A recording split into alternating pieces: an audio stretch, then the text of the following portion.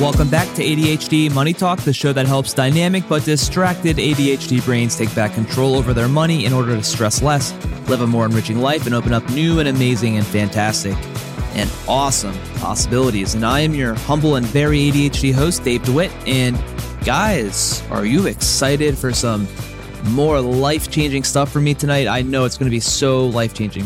For real, I'm joking when I say that, but I do hope that the valuable time you're taking to listen to this is worth it for you, and I'm going to keep trying my absolute best to bring out good content that you do appreciate. So today we're going to talk about how to make more money. So far in the show, we've talked about figuring out your why and your goals, and since that was a while ago, at this point, maybe you forgot. So I'm reminding you right now. We also talked about how to do your ADHD-friendly budget, which is so important, and which, if you do, you'll really build some momentum. And we've talked about why it's important that one of the first things you do after that is to have your 1 month's of expenses of emergency fund, or a life happens fund, as I like to call it, because life happens. There's always that one bill you keep forgetting to pay. There's that parking ticket, or there's that random, weird, mysterious doctor's bill that comes in the mail. When life happens, it's nice to have some money to pay for it. So that's why you have that. And then you're ready to pay off your debt. So you do your nice little snowball method like we talked about last week, and then you're good to go. And it's all great, right? It's so perfect. So good, so good, so good. But one issue you might run into is that you want a whole lot out of your life now, and you're realizing that you can't really afford to save for it all. So you're like, God, I need to make more money. I want more money so I can save faster. I'm actually having fun saving and budgeting. So let's just make more. More money will fix everything. And more money can fix a lot of these things. You want to send your kid to college. You want to buy a house. You want to go on a super awesome vacation every year. These are fun things that can happen for you, but they cost a lot of money. And even if you're saving and budgeting and you're not eating out anymore and you're depriving yourself of the little things that you really do still like, then maybe you could consider making more money. And that's what we're going to talk about today. So we're going to talk about literally making more money on the side and some other interesting, fun little things that I found. There are some interesting ideas. And then next week, we're going to talk about plugging leaky budgets, which is really, really important. But we're going to have some fun and talk about making more money. And before we do that, though, I'm going to talk quickly about an article from Attitude that totally hit home for me about craving relationship drama. And wow, this was just like, holy crap, I do this. So I hope you enjoyed that quick segment. And I'll wrap up as usual with a listener question on how to pick a credit card for a beginner.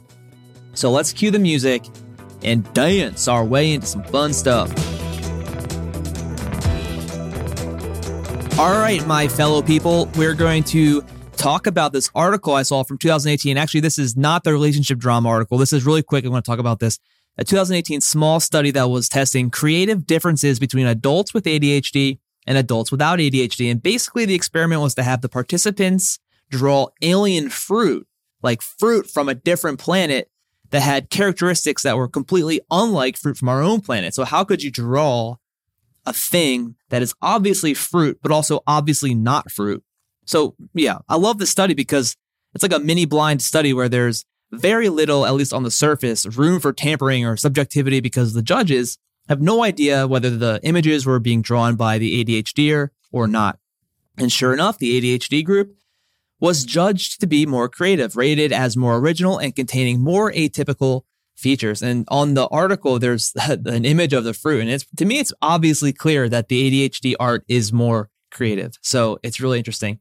The lead researcher, Holly White, said, this is evidence of the ADHDers' greater conceptual expansion, a process whereby traditional conceptual boundaries are extended. So like, that's really cool, right?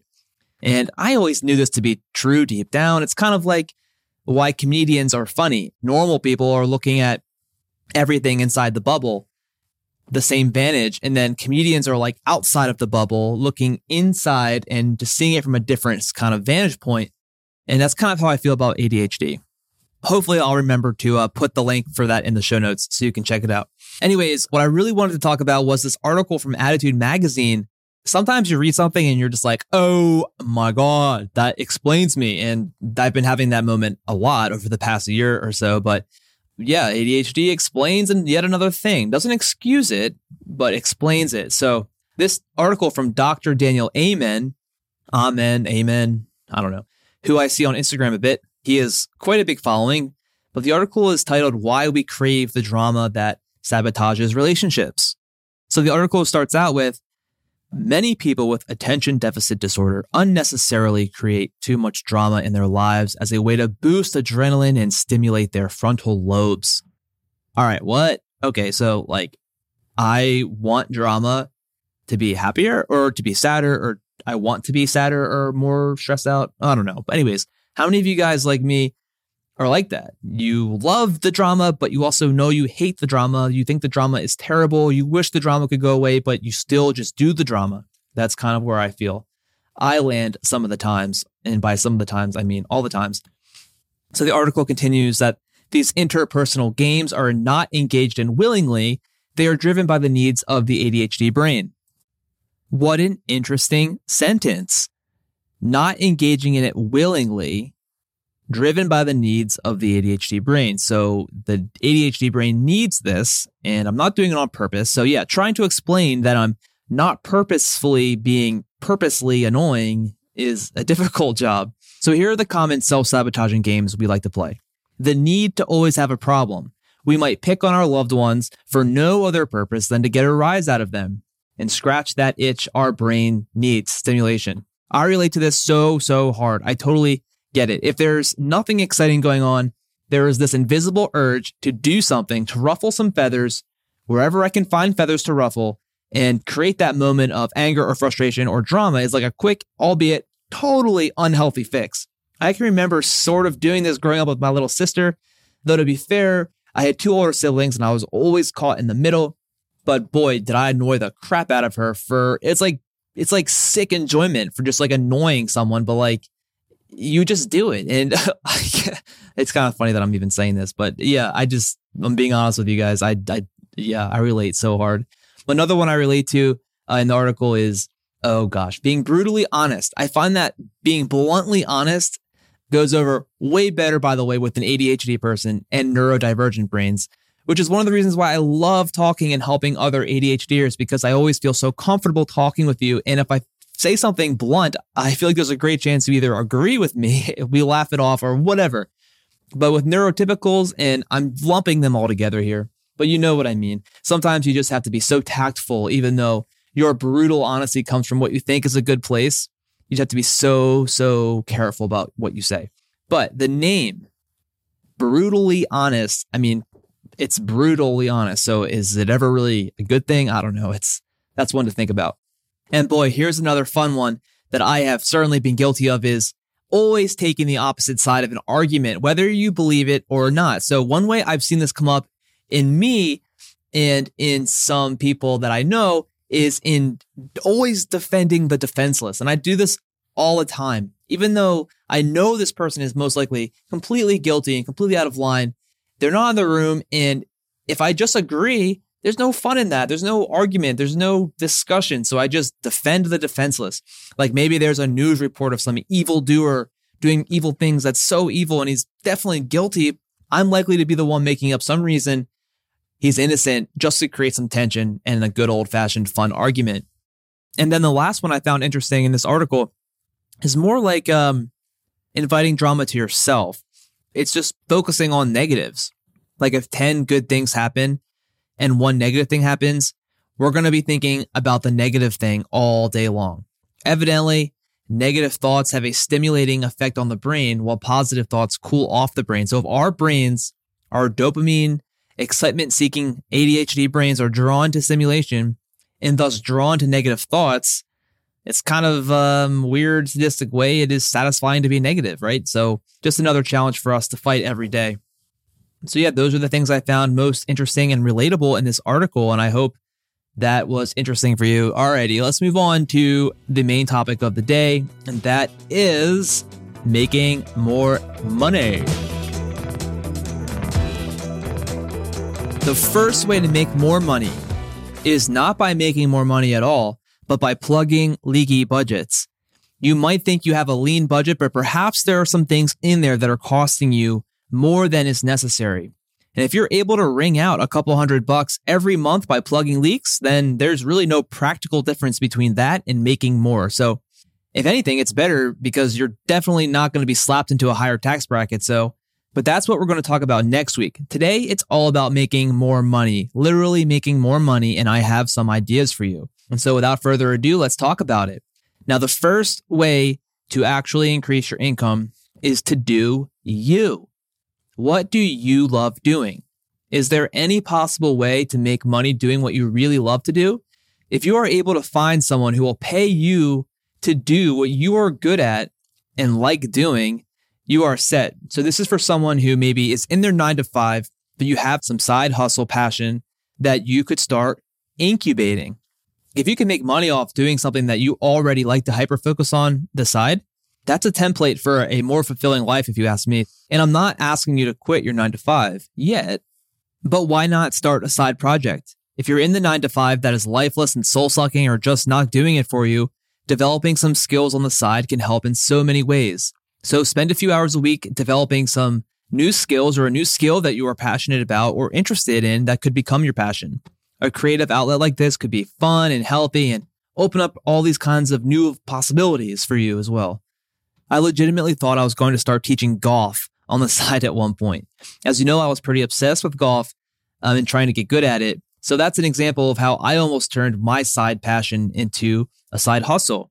I learned so much about golf. In fact, I could probably give an effective lesson to a beginner right now, but I don't know if I could convince anyone to pay me because I never actually really got that good. But anyways, starting a business these days is easy and inexpensive, and you don't need to be some macho business person to do it. All you need is an idea, and I don't know, like some deep intrinsic motivation would definitely help. If it's tied to your passion, hobby, or whatever, you already have half that battle won. So just start working on something. I'm willing to bet a lot of you guys have had some amazing ideas that you've shrugged off in the past that maybe you could revisit and bring back. Maybe you take some small steps towards it. Maybe you register an LLC, come up with a name. When the inspiration strikes you, just go for it. You never know where it might lead you. I can tell you as an entrepreneur myself, I think it's one of the best things for ADHD minds because it's a little chaotic. There's so much to think about. There's so much to do. It's so stimulating and it's so exciting. It's also very stressful at times, but I don't know. For me, at least, I kind of thrive in that environment and I really couldn't see it being any other way. So if you have a passion, there's something you do that sparks a ton of joy in you and you see even a narrow path to being able to do it and to leverage it into making money and you have the time, which is important. Make sure you have the time, then do it. Here's a few things to think about. Don't overthink it. I know that's really hard to do, but I'm going to tell you, don't overthink it. You don't really need to reinvent the wheel either to start a new business. When you first start, you'll be exploring and learning and absorbing as much as you can about the field you're looking to get into. And as you go along, things will start coming to you about ways you can improve upon what your competition is doing. And you'll totally come up with new ways to make it uniquely yours and make it a unique business because you are unique and you are awesome and creative. You don't need to have all the answers from the outset. Thinking you do will make it overwhelming and you just won't get anywhere. Let's be real. And don't pour money into your side business. Please. This is not about coming up with a business that's going to change the entire world and you're going to make billions of dollars. No, this is just to make extra money. So at first, just put in a little tiny bit of money, patch it together and build it slowly as you go. Just dip your toes in the water. It's not until you really prove your concept and your business's viability that you should feel comfortable spending real money into your idea. And you also want to make sure you actually like it. And once you get somewhere down the line with it, you realize you really do want to do it and that you think you'll be able to do it. So at first, do all of the work when you have the time. Don't be hiring people. Don't spend a ton of money. Naturally and slowly. So when you first have your idea and you really want to move forward, you'll want to map out just a few things like what the product is going to be, how you're going to get new clients or customers, who is your competition, what's your mission statement, what's your value statement. Now, I'm going to stop right here, but my hope is that if you do go this route, there will come a point where you become so passionate about what you are building for yourself that you just feel it deep in your bones that this is what you actually want to do. Because at that point, you certainly don't need my help. You're just going to do it and you'll be on a roll and crush it. All right, let's move on. And now I'm going to start running through them quicker. I stuck on that one because I think that's awesome. I think it's great. If you do your own side business, you're going to put your heart and soul into it and you'll be building something that's your own. And I think ADHD people a lot of us are just born to be entrepreneurs. So really consider that. So still in the same vein, and depending on what your skills and passions are, you could also maybe like sell some stuff on Etsy, sell your crafts and wares and such. If you're really artsy and craftsy, it's a great platform. Etsy is a great place to sell really cool items. Okay, and then there are sites like Fiverr and Upwork for freelance work. I love these sites and I'm a frequent user of them. So if there's something you're good at, like graphic design, editing audio, making videos, social media, marketing, writing, my gosh, like you name it, you can put your services up there. I don't know how long it might take you to get a job on there, but why not throw some stuff out there into the universe and see what happens? So go to Fiverr website and just look at all the categories and see if you see anything in there that could potentially work for you. Now, like I feel like what you could do is like you could go on there, you could offer your service and really undercut on pricing, get a few initial clients, do a really good job for them, get some reviews, and then raise your price and then just see what happens. I just think that's really cool. I've even considered, wanting to do something. I just don't have the time or bandwidth for it right now, but it's really cool. And that's Fiverr and Upwork. Another idea is to sell your photography and art. So on a site like Fine Art of America, 500 Pixels, SmugMug, Photo Shelter, you can sell your art. It's super easy to do. If you have a lot of art or a lot of beautiful pictures on your phone, then perhaps you're already well on your way. You can just like upload them and then people might buy it. On an app like FOAP, which is like FOAP, you can upload your pictures and videos and earn cash when people use them. So who knows? I mean, it might take you a couple hours tops to set it up, but then who knows? Maybe you'll make it big in this world and you're going to have a viral picture. I don't know. Maybe you just make like 20 extra bucks a month. Maybe you could patch some of these things I'm talking about together and somehow scrounge up an extra 150, 200, 300 bucks a month. This is what I'm talking about here. And then if you really like photography, maybe you could try doing real photography on the side, do some family birthdays, maybe try and do a wedding or two. Yeah, you can make a lot of money doing that. Here's another idea to make more money. This one's really, really fun. Ask for a raise. What's the worst that can happen? Okay, then there's pet sitting, dog walking, babysitting. These are pretty straightforward, right? For dog walking and pet sitting, I know of Wag and Rover are great options. They should make it really easy to get set up and running. And care.com is the big one for childcare. Put some stuff out there into the universe. Now, as I'm reading through this, you're going to have some humility for this one, but how about advertising on your car? And I mean like wrapping your car with a huge ad. Go to Wrapify.com and just look at this. It's so good. Just by wrapping your car with a big ad, you can just do your normal life. This is completely passive income. You don't change anything. As long as you probably have like a decently long commute, you could probably make a few hundred extra bucks a month. The website video is funny, suggesting how sitting in traffic is now literally paying you. I love that. What do you think? Would you guys actually do that? I think I might actually do it. Maybe I will. Should I do it? Maybe if I have enough listeners reach out to me and tell me to do it, I'll do it and I'll show you. I'm going to be a driving like Pepsi or Coke or Petco mobile. I don't even know. Look at the website. It's so funny. All right. So this making more money list wouldn't be complete without delivery. So you could deliver pizza, deliver groceries, deliver food, Instacart, GoPuff, Grubhub, DoorDash, your local pizza shop. I kind of like this idea if you love audiobooks, or maybe if you want to start a new business, but want to learn about it first. Get a delivery job for 6 months and just listen to every podcast, every resource you can find on your next business. Just do that for 6 months, make some extra money, learn, get creative, guys. This is what it's all about. Of course, you could also like drive for Uber. Not really for me, but if you really, really enjoy talking to total strangers, then maybe that could be fun for you. And this is just the tip of the iceberg. I'm just really trying to get maybe your brain going if you want to make some more money. You could do a blog, affiliate marketing, take surveys, do focus groups, find stuff around your house to sell your kids' clothes, Airbnb your room, rent out your car, do tutoring. The list goes on and on and on.